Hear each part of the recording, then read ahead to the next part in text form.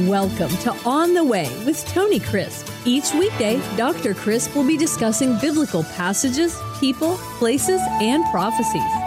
Tune in daily to start your day right and deepen your understanding of how to better walk the way and enjoy the journey. Here's your host, Dr. Tony Crisp. Welcome to On the Way. This is Tony Crisp, and this is the 365 Bible Reading Plan. Today is June 17th, and our passage for today is Isaiah 61, the good news of salvation. The Spirit of the Lord God is upon me, because the Lord, notice all caps, the personal covenant name of God Himself, because the Lord has anointed me to preach good tidings to the poor. He has sent me to heal the brokenhearted, to proclaim liberty to captives, and the opening of the prison to those who are bound, to proclaim the acceptable year of the Lord, and the day of vengeance of our God, to comfort all who mourn, to console those who mourn in Zion, to give them beauty for ashes, the oil of joy for mourning, the garment of praise for the spirit of heaviness, that they may be called the trees of righteousness, the planting of the Lord, that He may be glorified. Now, this is a wonderful passage, a beautiful, beautiful song from the pen of Isaiah. It is a messianic psalm, and we know that for certain because of the Gospel of Luke. Now, I'm going to just read from the Gospel of Luke, chapter 4, and I want to encourage you to mark in your Bibles these passages because they are rich with content.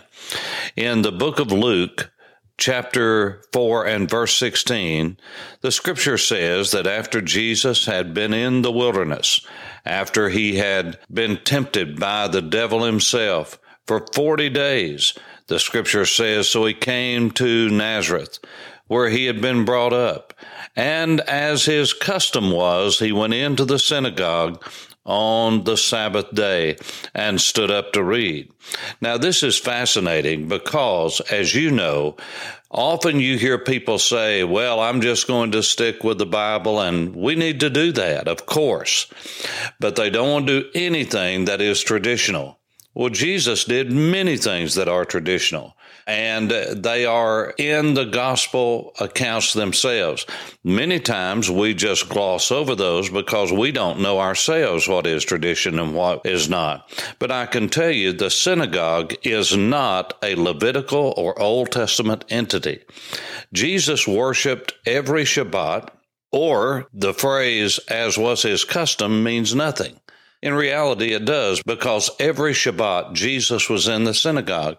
It was his custom. It was his manner. It was his habit, is what that was saying. And remember, the synagogue did not arise until the Babylonian captivity. It was solidified during the Persian period, and it was called the Beit Knesset. It was called the House of Gathering.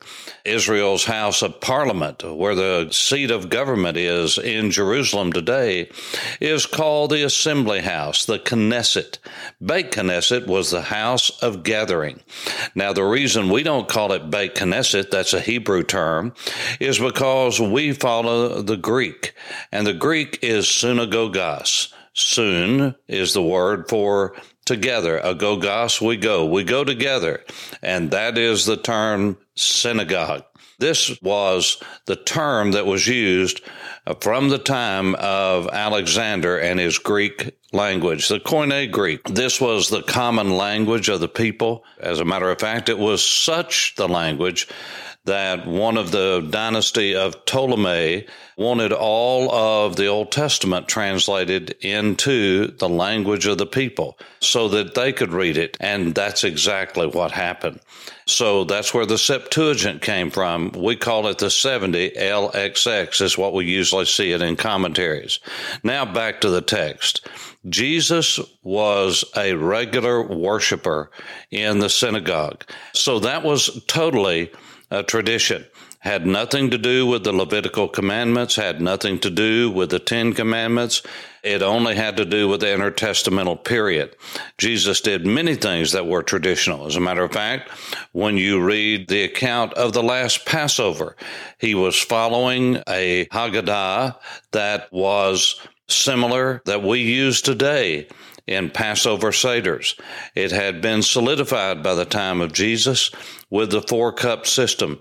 That was a teaching tool so that there could be consistency in all of the families with Jews scattered throughout the earth in the diaspora and also in the homeland of the Jewish people in the nation of Israel. And so there is no 4-cup system in the Bible, but Jesus used that like the Jews do today. Why did he do that? Because it was a traditional teaching tool. And often people will say to me, well, how do we know when to follow tradition, when not to? Well, again, we go to our Lord because he is the one that is the model for everything that we do. And Jesus embraced that tradition and those traditions that enhanced his walk and worship with God. And he rejected those that distracted and detracted from his walk and worship of God the Father. And so we can follow that same system. And he came to Nazareth, where he'd been brought up, and as his custom was, he went into the Beit Knesset, into the synagogue on Shabbat, and he stood up to read. And listen to verse 17, and he was handed the book of the prophet Isaiah. And when he had opened the book, he found the place where it was written. Remember, there were no chapter-verse divisions as there are today. So he opened it to what we call Isaiah 61, and it's recorded in verse 18 of Luke 4. The Spirit of the Lord is upon me because he's anointed me to preach the gospel to the poor. He has sent me to heal the brokenhearted, to proclaim liberty to the captives and recovery of sight to the blind, to set at liberty those who are oppressed, and to proclaim the acceptable year of the Lord. Now, if you'll recall, I just read that out of Isaiah 61, but I stopped here in the Gospel of Luke in verse 19 where the Lord did. Because he didn't say the rest of the verse where it talks about the vengeance of God. Why? Because that is not fulfilled yet, and that is not why he came at his first coming. He came to preach the acceptable year of the Lord, which was the year of Jubilee. Now remember, the Torah portions, or the Parsha, is a portion of the Torah that is read every week, because all of the first 5 books of Moses are divided up where that the Jews can read through the entire Torah every year. And so it was divided up since ancient times. You say, well, when was it divided up? Well, Jewish tradition says that it was done so by Ezra. That's right, Ezra the scribe who wrote the book of Ezra and Nehemiah. Why did he do that? Well, it is because Ezra believed that one of the reasons for the captivity was that the people were ignorant of the Word of God, and they had no systematic way to read through the Torah, which is the basis of all of life and God's instruction for the Jewish people on how to live a life that's pleasing to Him, a life of obedience, a life of trust. It has always been trust. The Torah wasn't given to save. The Torah was given to instruct in faith in the way of righteousness, which has always been faith, and that was clearly shown by the Apostle Paul, a Jewish rabbi, in the book of Romans, chapter 4, where he talks about Abraham being justified by faith, not by works. It has always been faith that a man has been made right with God, never by keeping of the law. It is always by the shedding of blood that there is forgiveness. It was only after the destruction of the temple that the Torah and the keeping of commandments was the way that a person was saved. It's always been by the shedding of blood. And so when Jesus was handed the book of the prophet Isaiah, he was handed the Torah portion that Ezra had laid out for all of Israel to follow during the days of the intertestamental period. You see, Ezra divided up the entire Torah, the first 5 books of Moses, so that the nation of Israel, wherever they were, could be reading through the same passage every Shabbat, every week, they could read the same passages so that they could all be on the same page. They could all be singing the same song so that they could all learn the same words and be emphasizing the same words at the same time every year. This was so important for the nation because they had forgotten the law of God. And the reality is, if you don't have a reading plan of some kind or another, odds are you're not reading through the scriptures on a regular basis. The Torah portion in Ezra is the inspiration for the 365. This is why I started the 365 Bible reading plan. Why? Why would I do that? The same reason Ezra did. I find as I travel around the nation, I see that the Church of Jesus is ignorant of Scripture. And the reason is we are not systematically reading through the Bible. Now, 365 chapters is not the entire Bible, of course. It's only about a third of the chapters. So why would I do that? To get you in the habit of getting into the Word of God every day with a portion, with explanatory notes, with commentary. This is why the podcast, this is why I write 400 word to 450 word commentary every day of the year so that you can have something to read that will help you to understand the Word of God. Just as Ezra, I feel like we are losing ground because we're ignorant of the Scriptures, because we do not read it on a systematic way. And so Ezra divided up the Torah into portions. Now, why would Jesus be reading from the prophet Isaiah? Because you see, the prophets and the writings explain the Torah, which is the basis of all of the scriptures, just like the epistles explain the Gospels. This is the way that God did it. He wrote out something like the Torah, like the Gospels, historical narrative, and then the prophets and the writings in the Old Testament explain the Torah like the epistles and the Acts do in the New Testament. And so this is the whole reason for Ezra laying out the Torah into these sections. Now, during the Greek period, there was a period when you could not read the Torah because it was outlawed.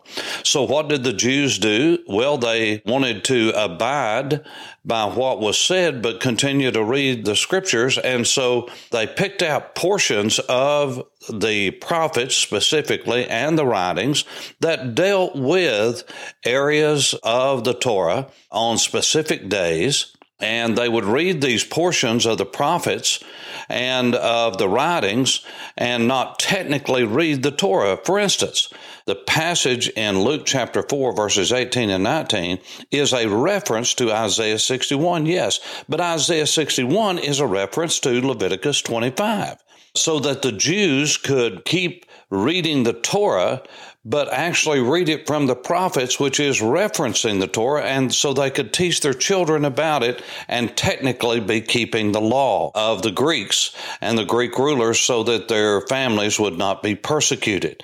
And so they were doing the best that they could to continue to keep the teachings before their families.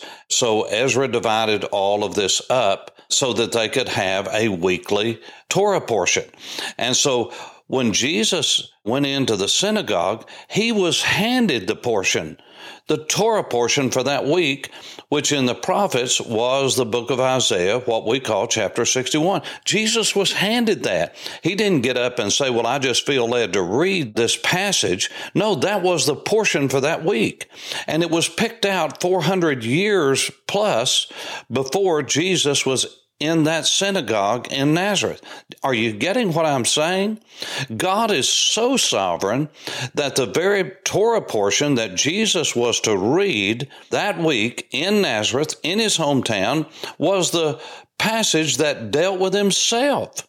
Verse 20 of Luke chapter 4 says, then he closed the book, gave it back to the attendant, sat down, and the eyes of all those who were in the synagogue were fixed on him, and he began to say to them, today this scripture is fulfilled in your hearing. So all bore witness to him and marveled at his gracious words, which proceeded out of his mouth, and they said, "Is this not Joseph's son?" Why? Because they all knew that was a messianic passage, and Jesus was saying, "I am here to fulfill the law of Jubilee, which says that every 50 years, all of the bad decisions, financial decisions that had been made are now given a clean slate. Everybody gets a clean slate. Everybody gets a fresh start." And what Jesus was saying, using this Torah portion that was laid out 400 plus years before he was in the synagogue, so that on the very day that he was in his hometown, in his own synagogue, they would hand him the portion that pertained to him. I hope I've helped you to understand this passage in Isaiah 61, because this is the passage that Ezra had laid out, and Jesus was given that, and he gave it the commentary after reading and said, "Today in me this is fulfilled." Hallelujah. Praise the Lord. Amen. For On the Way, this is Tony Crisp. Thanks for listening to On the Way with Tony Crisp. Tune in every weekday for information on biblical passages, people, places, and prophecies. Fridays are for your questions. Email your questions to questions@tonycrisp.org. Then just listen for your question to be answered on Friday's podcast. That's questions@tonycrisp.org. Thanks for listening and have a blessed day on the way.